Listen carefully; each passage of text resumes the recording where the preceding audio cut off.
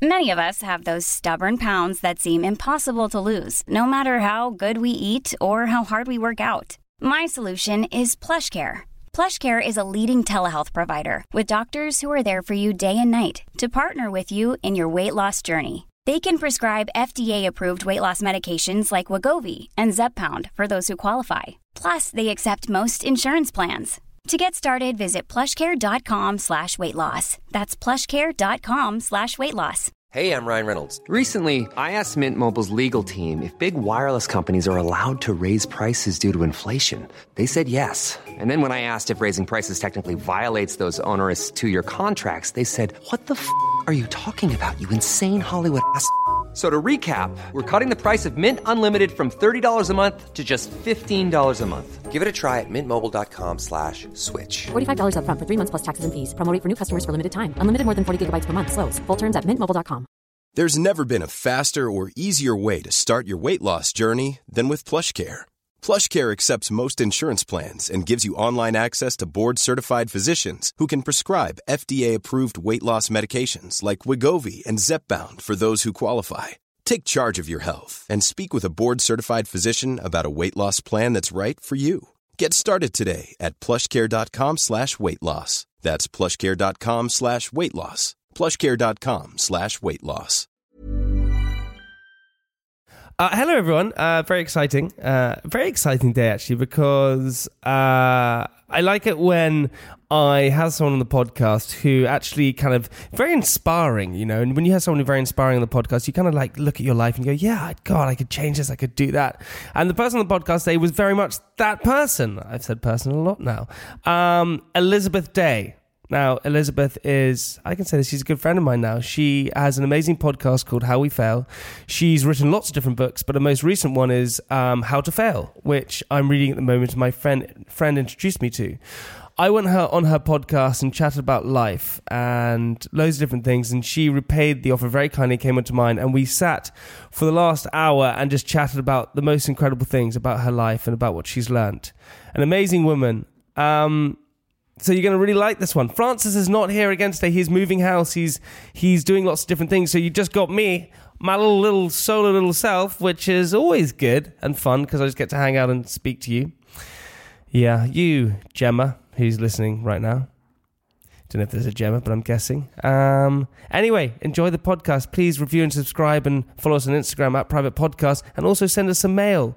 Really, really want to receive a letter. Just any sort of letter, anything at all. 79 to 81 Borough Road, SE11DN, and sign it Jamie or Francis or Private Parts. Anyway, team, here is Elizabeth Day, who I just simply adore. Enjoy. So I've realised something recently. What's that? Well, I've realised that when I was younger, growing up, or when I was like I think still in my 20s, now that I've reached the ripe old age of 30, I can't go out on the weekend and eat badly. I've had exactly the same thing. Wow, I'm bloated. I'm bloated all over the place. I looked in the mirror and I was like, my face is enormous. It's not. You don't look bloated. No, I definitely am. But I think I've had a weekend where I don't normally eat that much meat. Mm-hmm. And for various reasons, I've been on the road. I sound like a rock and roll star. I've been on the road. I went out with friends who chose like a meat-heavy restaurant. Wait, hang on. What do you mean, a meat-heavy restaurant? It was literally just like, it was meat and halloumi. That was the menu. Where are you eating? Like in a Brazilian barbecue? Kebab joint. Out on the road, just getting kebabs and halloumi. So what happens when you eat red meat? Does it make you feel... It makes my stomach really unsettled. I'm glad that we're getting into this straight away. It's so delicious for your listeners. But it not only makes my stomach unsettled, it makes me feel unsettled. I think because I'm just not used to digesting it. And I get that thing as well where I normally love vegetables and fruit and stuff. And yesterday I was coming back, I'd done a literature festival in Bath. And that is very rock and roll. That is living on the edge, isn't it? That is... Wow. It's about to get even more middle class, peeps, because then on the way back from Bath, I realised I didn't have any food in the fridge. So I stopped off at M&S, Simply Food. Get out of town. Get out of town. And I just bought myself a shed load of deli things that were all like chorizo slices, tandoori prawns. And I was like, I really just need a cucumber. Yeah, but you can't do that. Are you on a train as well? I hate eating on trains. I think it's really antisocial. So I didn't eat on the train, but I bought it at Paddington Station and I took it home with me. We had I eat on trains, which is, I agree that it's not a good thing. Yeah, I'm one of those people. And also I eat chicken on trains, which in the nicest way possible. When you first open up a sliced chicken box from M&S, it smells distinctively like someone has released a fart from a packet. I feel like it's got a spermy smell, chicken. It does not have basically and like people on the train are like, oh, there's Jamie Lang from Made in Chelsea just wanking off on the train. Yeah, he's just orgasmed underneath the seat again, and it does this every single time. We had the best. It was Francis and I were on a train, and we're going to do one of our gigs that we did. So we did this live tour. We're doing one of these gigs, and this girl, we were sitting on one of those four. You know when you walk down the train that you hope to find like a 2-seater one, but you have to sit on the 4-seater one. So we're like, fine. So we squeezed into the 4-seater one, and the girl opposite us opened up her sushi thing. And to be fair to her, she said, "I'm really sorry. Everyone's going to hate me, but I'm going to eat sushi in this packed train in front of everyone." I said, "It's totally fine." Francis was a bit the other way and said, I don't want to do this. And so she was eating it, and then Francis got up and went to somewhere else to go and sit somewhere else, and that was fine. Whatever. We started talking and all these different things. And she was really friendly and super nice. And we got off the train, and I said goodbye to her and things like that, and she walked off. And Francis came up to me, and we were talking about it. And he said, "God, I just really hate when people eat on trains. I really can't stand it." And I went, and I was walking forward, and he went, "Do you know what, actually? It is so fucking rude when people eat on trains." And the girl turned around and said, "Well, thank you for telling me now." And Francis, I've never seen him melt more into the ground. He went, "Oh, I didn't mean it." What else did you mean? How awkward, but also kudos to Francis for actually getting up and moving somewhere else, because I'm way too much of a people pleaser. Even if I didn't like it, I would be sitting there just thinking, no, it's fine. No, please go ahead and eat your sushi. And I'm completely like that. But you're so close to the microphone that it's making me really paranoid. Well, listen, I do it because Liam Gallagher does it in the Oasis, isn't it? Niall Horan. No. Is he the other? Niall Horan and Liam Gallagher, the two brothers from the Oasis, who sing wicked songs. He leans on the microphone, so I've always done that. Okay. I don't know. It suits you. Yeah, I feel like it's a little bit different.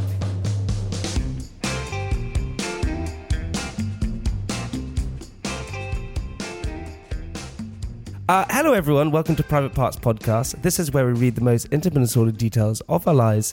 In the studio, or the room with us today, Elizabeth Day. Hello. Can I tell you one thing? I am so excited that you're here. I'm extremely excited. I'm also surprised that you decided to come on the podcast, which is fine.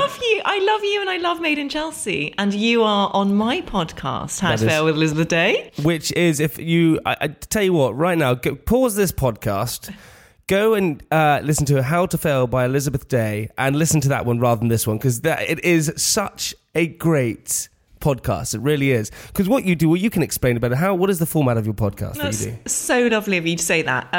The format is really simple, actually. I get each guest to come up with 3 failures in advance, and then we talk about them. So the idea is that in learning how to fail, you actually learn more about yourself, and you learn how to go forward and succeed better. And I think just as a culture, we're really scared of failure. And so opening up those kind of conversations and making people realise that failure is a fact, and that everyone has faced it, even people that you admire from afar and that you think have everything sorted. They've also probably gone through really tough patches. Mm-hmm. Do you think everyone fails? Or do you think that some people don't realise it's a failure and go through? For instance, do we just go, oh, failure is a good thing because you and I both have failed at different stuff, so it's easier for us to accept stuff that we go, well, we failed, but what do we learn from the failure? Or are there sometimes when you fail and you get no happiness or learning or knowledge out of doing it? I think that you can learn something from everything, and that doesn't mean that you have to be kind of Pollyanna-ish and like relentlessly happy and upbeat all the time when stuff goes wrong. It just means that I personally choose to assimilate sadness and to live with it and to choose to be at peace with it. But that isn't to say that I'm still not sad about the failure. So a real example in my life is my failure to have children. And I tried really hard and I had unsuccessful IVF and I had a miscarriage. And that's something that causes me a great deal of sadness. But I'm at peace with that sadness as well. And I also know that as a result of it, I've had many, many rich opportunities that I wouldn't have had otherwise. So that's how I personally choose to assimilate failure. But obviously I speak from a position of privilege. I'm kind of white, middle class, and I own a laptop. So I'm like that does make you, when you own the laptop at the end and you eat chorizo from M&S. That's I'm a living holy cliche. Shit. Yeah, holy shit. I mean, I'm just not being schooled by someone from Made in Chelsea. Come on. I'll get ready for it. It is going to come thick and fast. Jamie, before we started recording, was talking about how Elephant and Castle in London is an up-and-coming area. Now, it's meant to be very edgy. No, you said it's up-and-coming, and I said I look down on it. That's what I said. Good. I went, hello. Yeah, so everyone in it, we just alienated everyone away from Elephant Castle. But it's interesting of you because... you know, you do, and we did your podcast, and I was super excited. We went to. You were amazing. I know you didn't think you were, but you really were amazing. For some reason, I don't know, because in all honesty, I don't normally care about what I say. You know, I've done Made in Chelsea, which is a reality show where I've said and done lots of silly things, and said and done some good things, but most of it very silly. And so I don't really care what people think of me that much. I do in certain ways, but a lot of people that I don't know, but people who I suppose I admire. And this is what I've worked out. People that I admire and things that I really want to do well on, I really worry about doing well on it. So I came on your podcast, big fan of the podcast, huge fan of yours. And I then just chatted at you for about an hour. And in my head, I kept going, Jamie, you should probably shut up now. But I just didn't. No, you didn't chat at me at all. But that's very sweet that you thought that you did. Actually, you asked me more questions than anyone who's ever been on the podcast before. And I think it's because you do this and you're such a natural interviewer and you're also naturally interested in others, which is a lovely quality. But then the whole premise of my podcast is very much to get people to tell their stories. So it's good that you were talking to me. But it's an interesting tactic, right? Yeah, I'm just talking at you. But how do you... There's a few things actually first I want to find out. Actually, the first thing is when we did your podcast, because my friend Georgie, who again is a big fan of yours, she told me she said, you've got to read this book. You've got to read this book, How to Fail. And I went, okay, I'll read it. And then what happened was that then you asked me to come on your podcast when Georgie had told me to read this book. So I was like, fine, I hadn't read the book at that point and I'm reading it at the moment. And we spoke about the fact that you couldn't have children. I had no idea that was the case. But I sort of questioned you about it, said, well, how do you feel about, you haven't had children? And you got really... Yeah.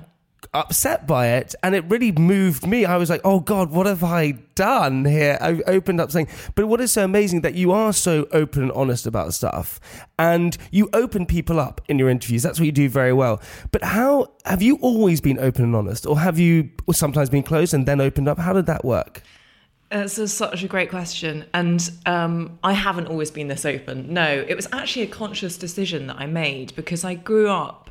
My parents are really wonderful, and we are also a typical English middle-class family where a lot of big emotional stuff is left unsaid. And you just eat treats, though? Sorry, eat treats. You treats, though. That's what you just Chorizo. That's how middle class. I'm so old that chorizo didn't even come on the scene until I was like 18. You're not old. You're not old at all. Come on. We just had sausages. We just had cocktail sausages. Delicious. And sausage rolls. But growing up, I also not only had that kind of family environment, but I grew up in the north of Ireland. So as you can hear, I've got a very English accent. And we moved to Northern Ireland when there was still effectively a civil war raging. There were bombs going off left, right and centre. And in certain quarters, being English marked you out as the occupier. And that's all a long-winded way of saying that I began to speak a lot less and listen a lot more. And I was quite closed off and I wasn't myself. And I found school really tough. And I ended up getting a scholarship to a boarding school in England. And as soon as I got to that, as soon as I got to that school in England, I was automatically accepted just because I sounded right, even though I didn't actually come from the same background. It was bizarre. And a bit like you, I always wanted to please people. And I think that was a lot to do with starting a new school. And it was sort of sink or swim. You had to win people around. Yeah, totally. Yeah. Especially a boarding school, because you're completely on your own. And And then that lasted into my 20s, and I was just this inveterate people pleaser, and I never took the time to sort of know myself. I kind of outsourced my sense of self-worth to other people, whether that be in romantic relationships or work relationships. And it was only really when I got married and then I got divorced in my mid-30s that I had this sudden realization that I hadn't been being honest with myself. So not only had I not been open, I hadn't been open with myself. And that was really a massive turning point for me, because I realized that my best friend Emma at the time said, it is so much better when you are real and when you're being honest about yourself, because I've been so worried about being this dark, ugly person. And actually, by being open and honest about the things that were going wrong and the shame that I felt about my marriage ending, it opened up this whole new lease of life. It's so interesting, because I think that's what I think people have, that self-awareness is so key, to suddenly realise in yourself that, you know, you have to sort of look in yourself and realise the issues and the problems and accept them. But it kind of, you know, you go back to when you were in Northern Ireland in the school and you weren't accepted because, you know, you were an introvert and you didn't want to speak because people were mean to you because you were seen as an outsider. And holy shit, I mean, growing up as a kid is really hard, but you kind of, whatever happens to you as a child, you kind of harbour to when you're an adult as well. And you must have then hated going to school every single day, and you must have really didn't want to do it. And because you weren't accepted, and that's a really kind of terrible thing to experience. And did you not tell your parents that this was happening? You didn't tell anyone? Oh, it was really tough. And actually, to this day, I'm so glad I'm no longer at school. I'm so happy. I hated school. Yeah. Everyone said to me, school is the best time. No, it's not. School is not. This is the glory years. No, it can't be. It annoyed me so much when adults would tell me that. I was like, what's the rest of my life going to be like? Because I'm miserable. Yeah, am I going to be in a worse prison than this? It was so horrible. I'm trying to remember now if I did. I ended up telling my parents, but I was also one of those children. I was very mature for my age. That's how I came across anyway. And I had an older sister, and my parents always encouraged me to like have an opinion and things like that. So I seemed very grown up. But actually, I was still a child. And I think it was that disconnect for me. I was like, I don't want to let anyone down by saying that I'm not handling this. But eventually, I did have to say something. And I was taken out of school like halfway through the year. And that was it really did save me from myself, honestly. Because the school I went to in England, because I was immediately accepted, was really good for my confidence, and it was an all-girls school, and that was also good. And I don't know what would have happened to me if I just stayed in my old school and I just lost more and more confidence, because it's such a key age.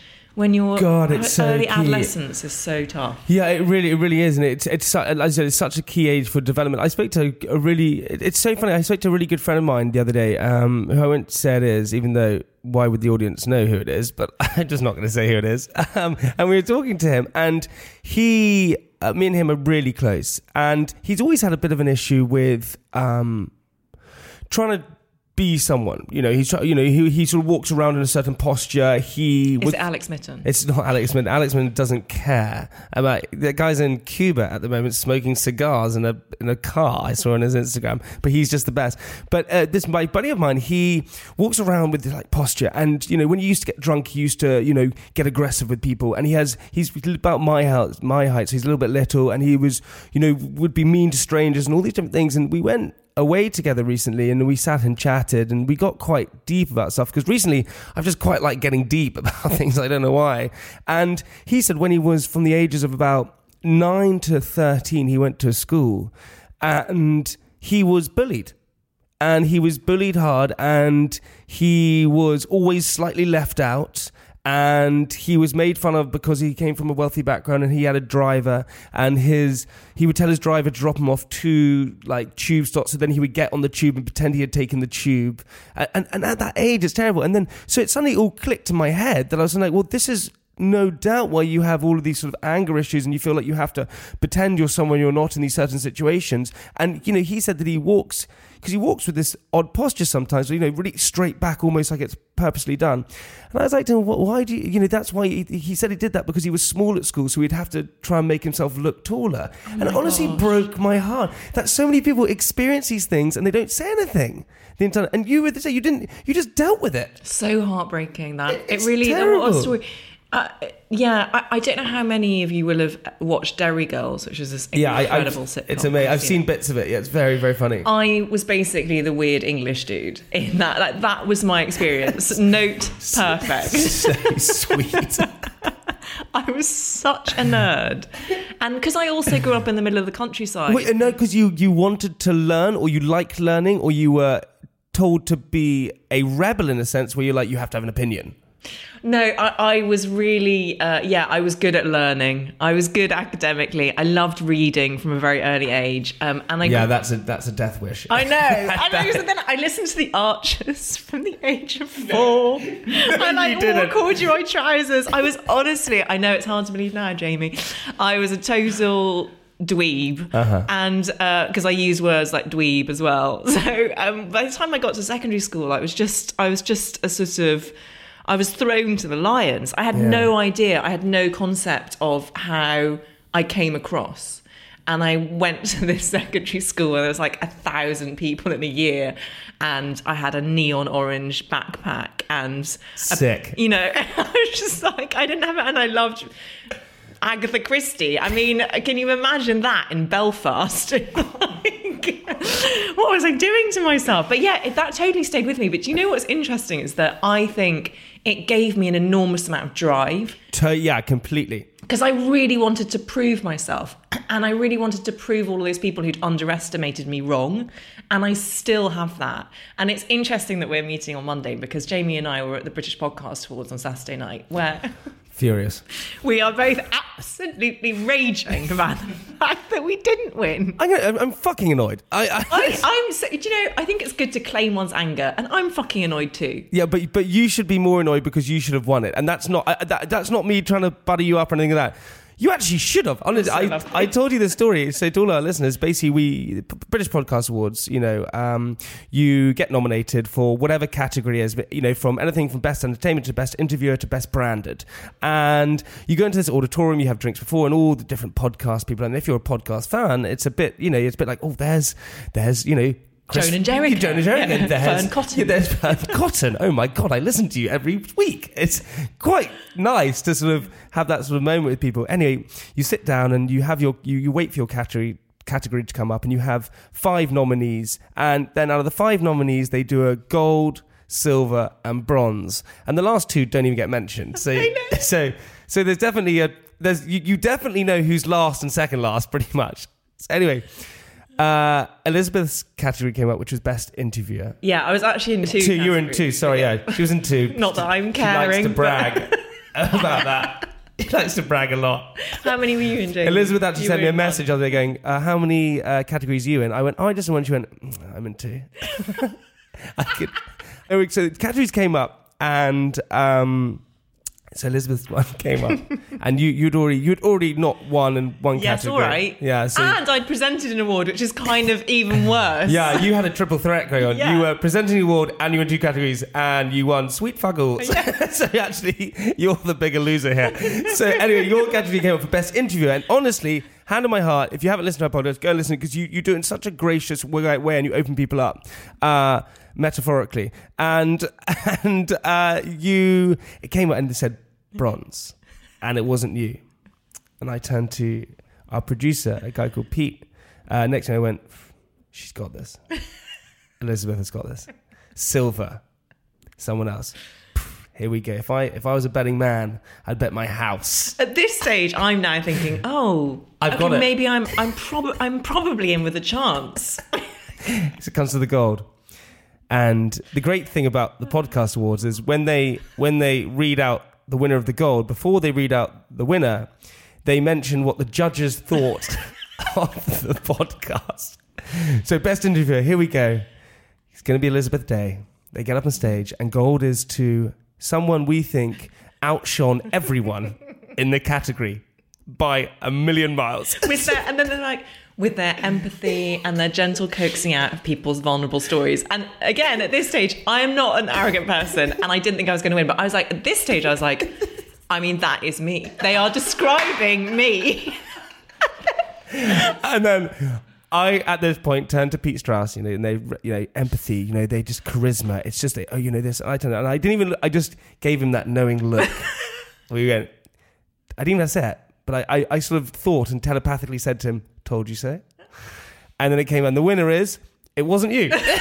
Which means that you came either last or second last in the category. I know, and I was just like, oh, okay. I just carefully rearrange my face. Start clapping. Yeah. Oh, I was furious. When our category was called out, Best Entertainment 2019. Who even won that one? I have no idea, and I don't care now. Yeah. I don't care. Anyway, it went bronze, silver, and then it was going to gold. I was like, fuck, we're going to do this. We're going to do it. We're actually going to do it. And then they called out the winner, who I don't know, and I went, what? Out loud. Huh? I've waited 2 hours for the second last one to find out that I haven't won, and everyone else had gone. Honestly, I was sitting next to Fern Gosson, who was absolutely lovely, and she was up for one award and presenting one award. She presented her award. Her category was then announced. She didn't win, and then she left. Yeah. She was out the door in a heartbeat, which I would have been as well if I had lost. 100%. If I don't win it, I'm out. Hey, I'm Ryan Reynolds. At Mint Mobile, we like to do the opposite of what Big Wireless does. They charge you a lot, we charge you a little. So naturally, when they announced they'd be raising their prices due to inflation, we decided to deflate our prices due to not hating you. That's right. We're cutting the price of Mint Unlimited from $30 a month to just $15 a month. Give it a try at mintmobile.com/switch. $45 up front for 3 months plus taxes and fees. Promo rate for new customers for limited time. Unlimited more than 40 gigabytes per month. Slows full terms at mintmobile.com. Hiring for your small business? If you're not looking for professionals on LinkedIn, you're looking in the wrong place. That's like looking for your car keys in a fish tank. LinkedIn helps you hire professionals you can't find anywhere else, even those who aren't actively searching for a new job but might be open to the perfect role. In a given month, over 70% of LinkedIn users don't even visit other leading job sites. So start looking in the right place. With LinkedIn, you can hire professionals like a professional. Post your free job on linkedin.com/people today. There's never been a faster or easier way to start your weight loss journey than with PlushCare. PlushCare accepts most insurance plans and gives you online access to board-certified physicians who can prescribe FDA-approved weight loss medications like Wegovy and Zepbound for those who qualify. Take charge of your health and speak with a board-certified physician about a weight loss plan that's right for you. Get started today at plushcare.com/weight-loss. That's plushcare.com/weight-loss. plushcare.com/weight-loss.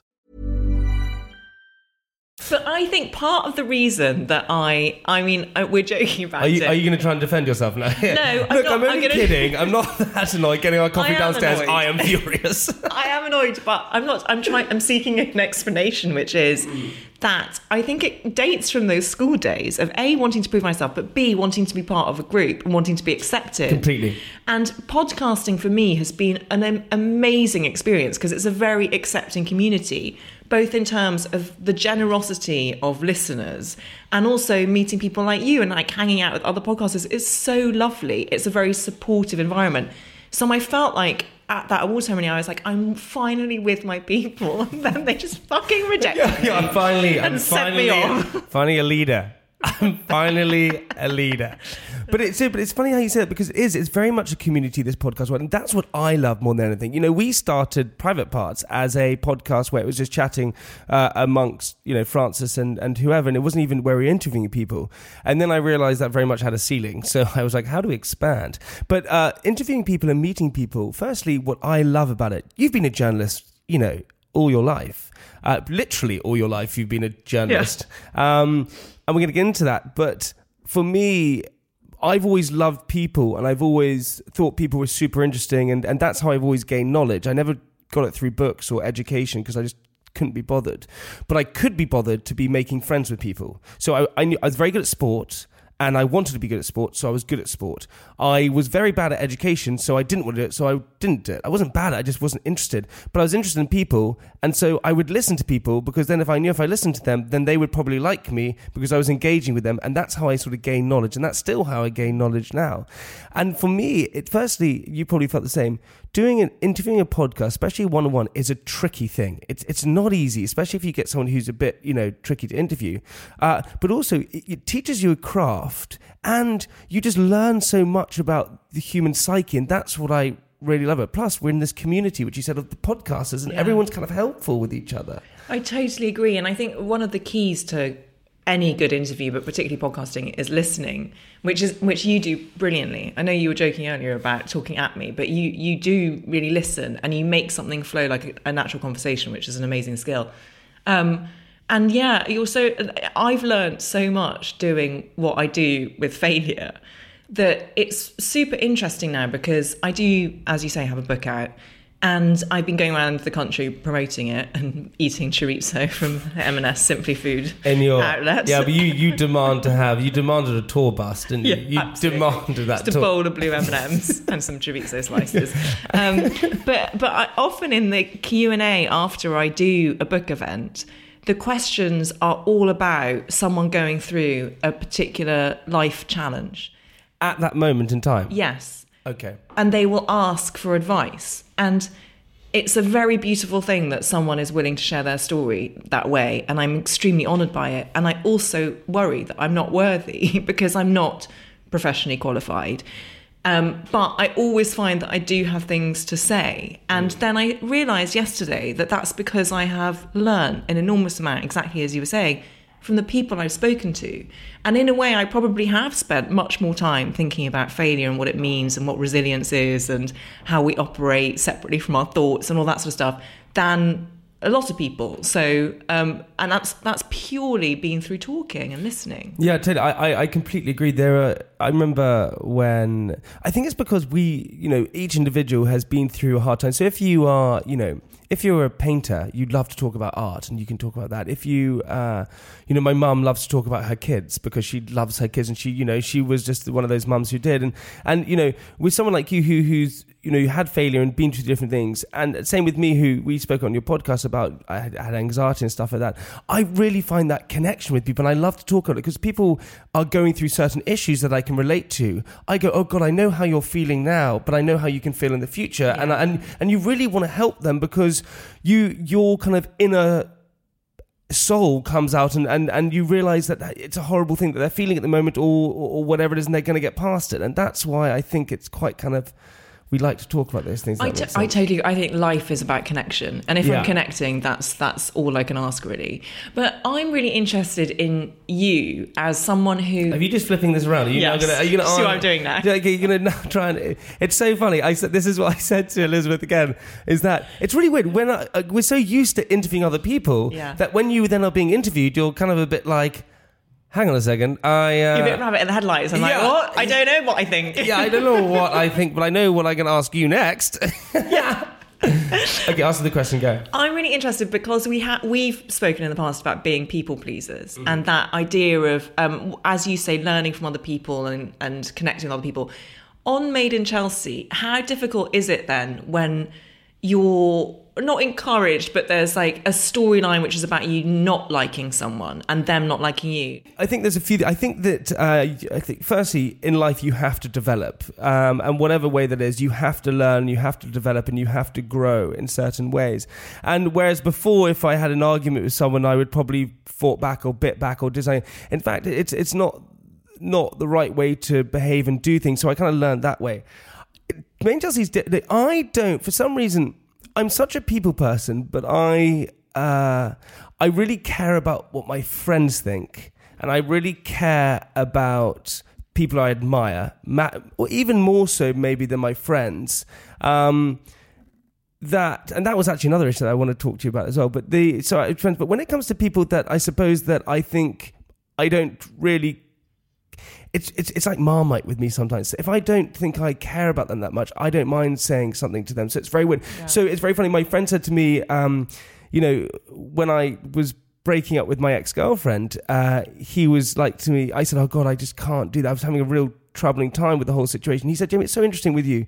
If it's something to do with business or it's something to do with someone else, you're straight. That's how it is. But when it comes to this side, you're so weak. And I went, I know, because I just don't want people that I care about to dislike me. And as we spoke again with you, it goes back to that whole situation at the beginning when parents got divorced, my nanny left, I was sent to boarding school, and all of that separation I then harboured for so many years. And so I was so worried about abandonment. I was so worried that if I rocked the boat with an individual that I loved or cared about, they would then go, actually, no, I don't want this. And then that manifests itself onto different things where, you know, someone will say to me, oh, Jim, you want to come to my birthday party? I know I can't come, but at that moment in time, I can't let them down because they won't like me. So what I'll do is I'll say, yes, I can come, but in the future, no, I have to find another time to let them down in a different way, whether it's an excuse or whether it's that. And it's the worst way to be, but for some reason, that is the only thing in my system that I can't quite get over. Yeah. And I've learned so much stuff, but for some reason, that is my one tick, my one bit where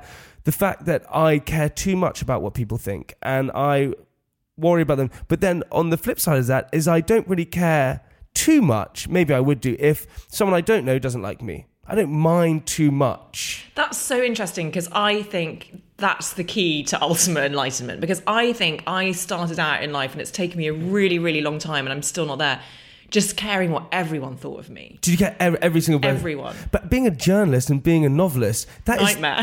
Yeah, because your work is about being criticised. Exactly. In positive or negative, right? Yeah, especially because I've been a journalist during the time that this thing called the internet has really taken hold. So what were you before? Did you have a typewriter when you? Basically, it was just like a quill pen. I thought so. And a slave boy who like wrote it, chiseled it into a piece of slate. You used your abacus just to... I do sound like I'm making myself sound like I'm 95 years old. I'm really sorry. Elizabeth Day is 140. But I basically lived through the era of online commenting, and I used to work for the Guardian Media Group, and that's ferocious. That's got a ferocious online commenting community. But why? Because I think it's because a lot of people who read The Guardian or The Observer probably know a lot because they're intelligent thinking people. Okay, fine. And they like to comment. They like to comment. And therefore, when you get something wrong, there's nowhere to hide. Nor should there be. That's right that I'm held to account. But then you also get people who can comment anonymously, who are kind of bitter that you have a platform and that you're writing this thing, and who a lot of the time are really misogynist and like, you know, how dare a woman raise her voice in this way? You didn't have that. Oh, massively. I got accused of everything from having sand in my vagina to like... Which everyone always thinks. Why would someone comment? Is that why I didn't win the British Podcast Award? Yeah, because I heard them mutter on the bed. She has sand in her vagina. Why would someone comment that? What is that? What is that? A meta? What is that? What are they trying to suggest? I think, you know what? I think they were trying to imply that I was humourless and dry. Like I was literally like straight over my head. I would. So many people have said so many things about sandy things to me, and I've gone, well, I haven't been to a beach, so you're the idiot. I didn't realise they were suggesting things. Wow. I also love the way that you presented that. Well, I assume I would, if I had to think about it, it would probably be that... Sure, they have their reasons. You knowing as well that they went, well, I would think that... So you had all these comments, these negative comments, and that is terrible that as a woman you were kind of ridiculed just because of your sex. Yeah. And loads of women in public life get that. Death threats, everything. It's really a massive issue. And I don't... Still now? Yes. Has it changed, got worse or got easier or what? I think it's changing. And I think that's because people have become so much more aware of it being a visible problem. Therefore, people are more likely to call it out. But I still think that there's this kind of, like latent... bubbling hatred in our society for people who have the temerity to exist outside the box that other people feel comfortable putting them in. So, and I think that's particularly true with women, and it's particularly true with people of colour, and it's particularly true if you're in any sort of minority space. So and that's something that I think is extremely important to tackle and keep talking about. I've got really deep and serious. Don't you? I know. No. Honestly, please. More deep, the serious, the better. Yeah. Because this is what we've realised on this podcast is that perhaps I really want to now drift into tackling interesting subjects, but possibly with a light and humorous way sometimes. Yeah. And this is what we've been trying to do, and this is why we're getting talking about these different things. But for you, right? This is what I find so funny is that you cared so much about what people thought. You worried, and you became a journalist, because that sort of is writing about other people so you could connect with other people, but then also other people can comment on your work as well. So you're kind of harboring everything that you desire about being liked and being connected, but also people liking you. And do you think that's a subconscious thing, or you just generally just like journalism?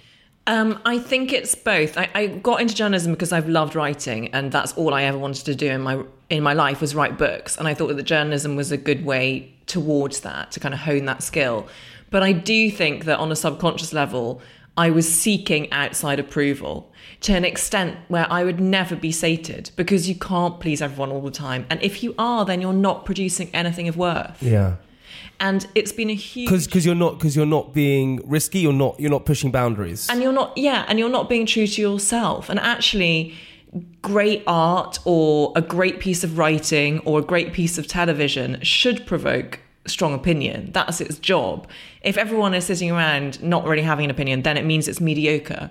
And so that's how I've sort of come to deal with that. But I also have very practical measures of dealing with it, in that I no longer check online comments.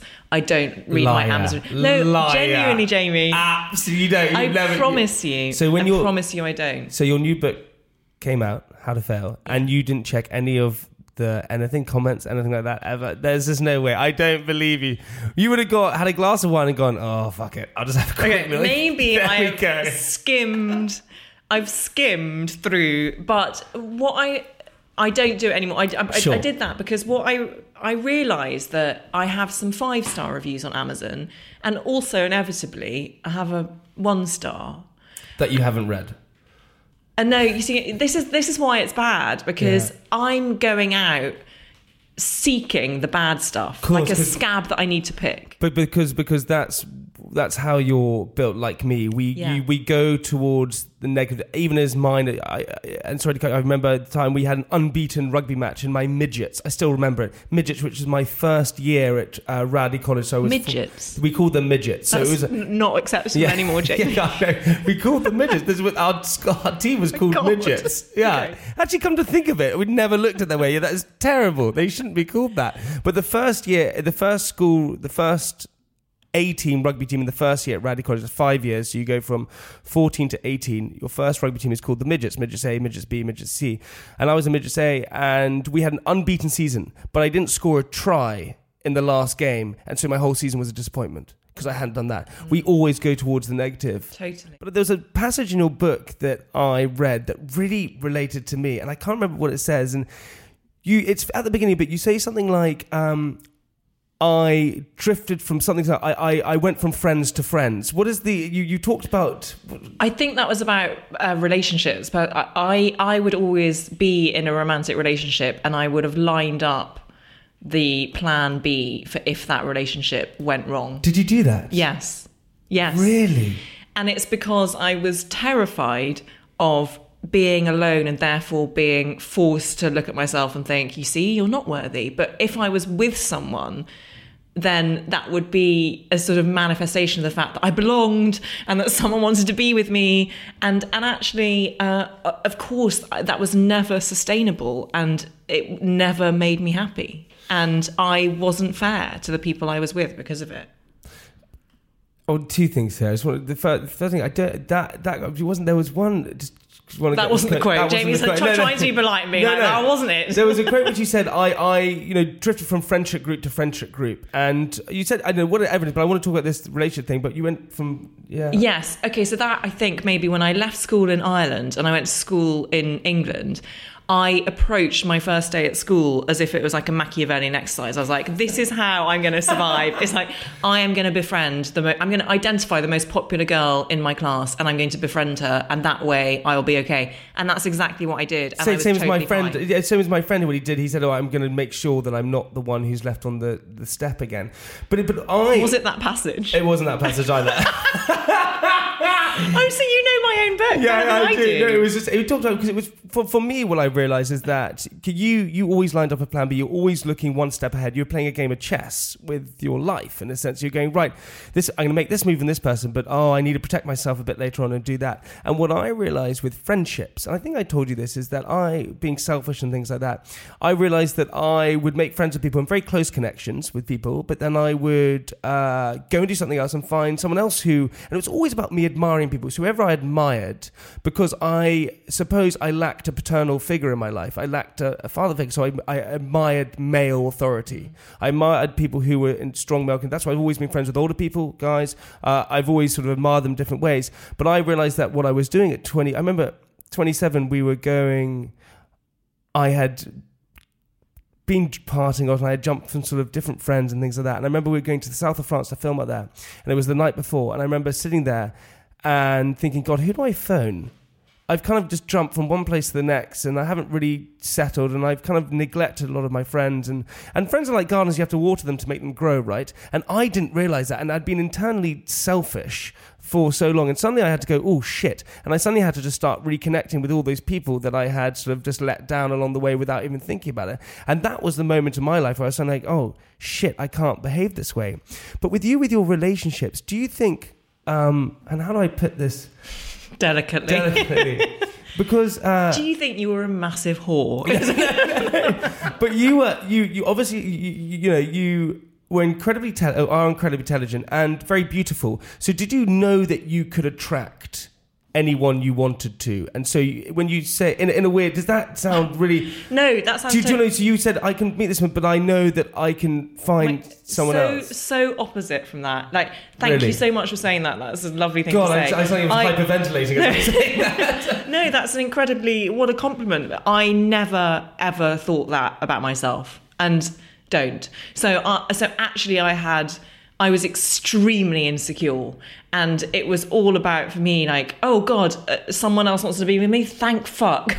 let me go out with that person now for at least 2 years. I never. Did you have a timeline on it? Did you say right? No, I'm making it sound like it's slightly more strategic, but it was that thing of it was almost like, oh, I can't believe this person wants to be with me. It was all, and it makes me sad saying that now, because I look back and I think, what a waste. And not that I regret any of it, because it was a journey I had to go on to understand myself, but I feel like it was slightly pathetic as well. I mean, I would be in relationships and my boyfriend at the time would say something like, where do you want to go for lunch? And I'd be like, I don't know, where do you want to go? I don't mind. Let's go wherever you want to go. You're just being a girlfriend. You're just being, yes. You didn't have any, but that's exactly. So funny. But coming from such a place, and we got to get onto my diary, because otherwise we're pushing your time. I'm so sorry. But I love it. Are you sure? Let's do Joe Rogan. God, let's go for 8 hours. I can't wait. 2 weeks. Oh, here we go. God. But it's so funny, because you went from a place where you read all these books about empowered women, and you were in places about, told by your parents that you had to have an opinion, and then you went all from that kind of place where you were smart and were told these different things, but then went to a place where you had no voice and you just accepted. It's such a well done, to doffing my interviewer cap. Let me just really unpick you. That's an amazing observation, and you're absolutely right. And I think this is part of my divided self, in which at school and professionally I've done well. That's the thing, right? So I could do exams, but I never thought it was because I was clever. I thought it was because I was like, oh no, I've learnt and someone has taught me how to do an exam well and how to write an essay well. I didn't think it was like innate intelligence. And then work-wise, I knew that I could write. But these were all things that I saw as slightly separate from myself. They were things that I did. Me as a person existing in my personal life, that didn't translate. That modicum of confidence didn't translate, and I didn't have confidence in me as an individual, aside from what I did. Because you didn't have the answers when it came to exams. You had answers, and so you knew you revised, you learnt it, you knew the answer, and so yes. Fine. But then weirdly enough, because you would have done English, I assume, and you didn't. You're shaking your head. I did English A level, but I did history at university. Your favourite colour is purple. I know. You know me so well. Right, on that note, we've got to quickly get onto my diary, because otherwise we're going to be running on. This is a real twist of conversation, but as we like to do in Private Parts, here's my diary. Sunday. Also, Woody, I've written this sitting next to a person who writes for a living, so please critique me any way you want. I won't read the comments, though, like you. Will you feel like a failure as a person if I critique your writing, like I would? Won't care. Because you don't respect me. I get it. You don't respect me, so it's fine. Look, Liz, I don't admire you in any way. You are merely cattle to me. You're cattle, and you have a bit of a following. So I thought, whatever you say goes in one ear, out the other. And you only admire men. That's the other thing. I only like men. I hate women. Fine. Sunday. Actually, weird on that. I actually admire women more than men because I grew up with 3 sisters who were just the best. And you speak very highly of your mother. On the podcast, which is a really lovely quality. Well, just because I just realised that, you know, but she was just such a strong lady. Anyway, Sunday. I had an adventurous but slightly scary Sunday. Adventurous because I went to watch my friend Rob run in the Hackney Marathon. And scary because I went and watched my friend Rob run in the Hackney Marathon. I feel like as soon as you enter East London, there is a height restriction. Everyone needs to be slim and over 6 foot. You have to either have a tattoo or a piercing, both are welcomed. And skinny jeans are the preferable dress wear. Thank God I was able to show off my cool Peter Pan tattoo. It's the 3rd time I spent a day in Hackney and I feel part of the community, part of the family. I arrived at the marathon to the onslaught of runners. I didn't quite know what I expected, but there were so many runners running. It's a marathon. I managed to get myself to mile 11, where I was to meet my group of supporters supporting our friend. My group of supporters? Yeah, sorry, I have a group of supporters who follow me wherever I go. Just a crowd that claps. Just cheers me. They just clap and hand me pims. I finally found them smiling amongst other supporters. I was across the road from them, blocked by a sea of marathoners. It's the word marathoners, isn't it? I shouted, waved hands, screamed their names, but to no avail. They couldn't hear me. The only way to get to them was to wait for the optimum moment for a gap to appear and dart across the road like a whippet. The moment came. I braced myself and went for it. I darted, dived, dove like a jack-in-the-box, erupting through the runners with ease until I came to the last moment, and out of nowhere, a runner who had been giving his all for 11 miles came at me and crashed straight into me. I looked at him. He looked at me with pure hatred. I looked at him back, embarrassed. He got up, looked again at me and said, I always thought you were a cock. Oh my God! Ouch! The biggest jab I've ever had from a man I've never met. Sir, whoever you are, I'm sorry. It was... I couldn't believe it. Oh, that's... I always thought you were a cock. Also, he must have been panting by that stage, but he found enough breath to say that. Exhausted. He's exhausted. Hey, Elizabeth, that's the end of part 1, but we still have another part to go, which is a little bit shorter, so don't worry about it. Can't wait. See you in part 2.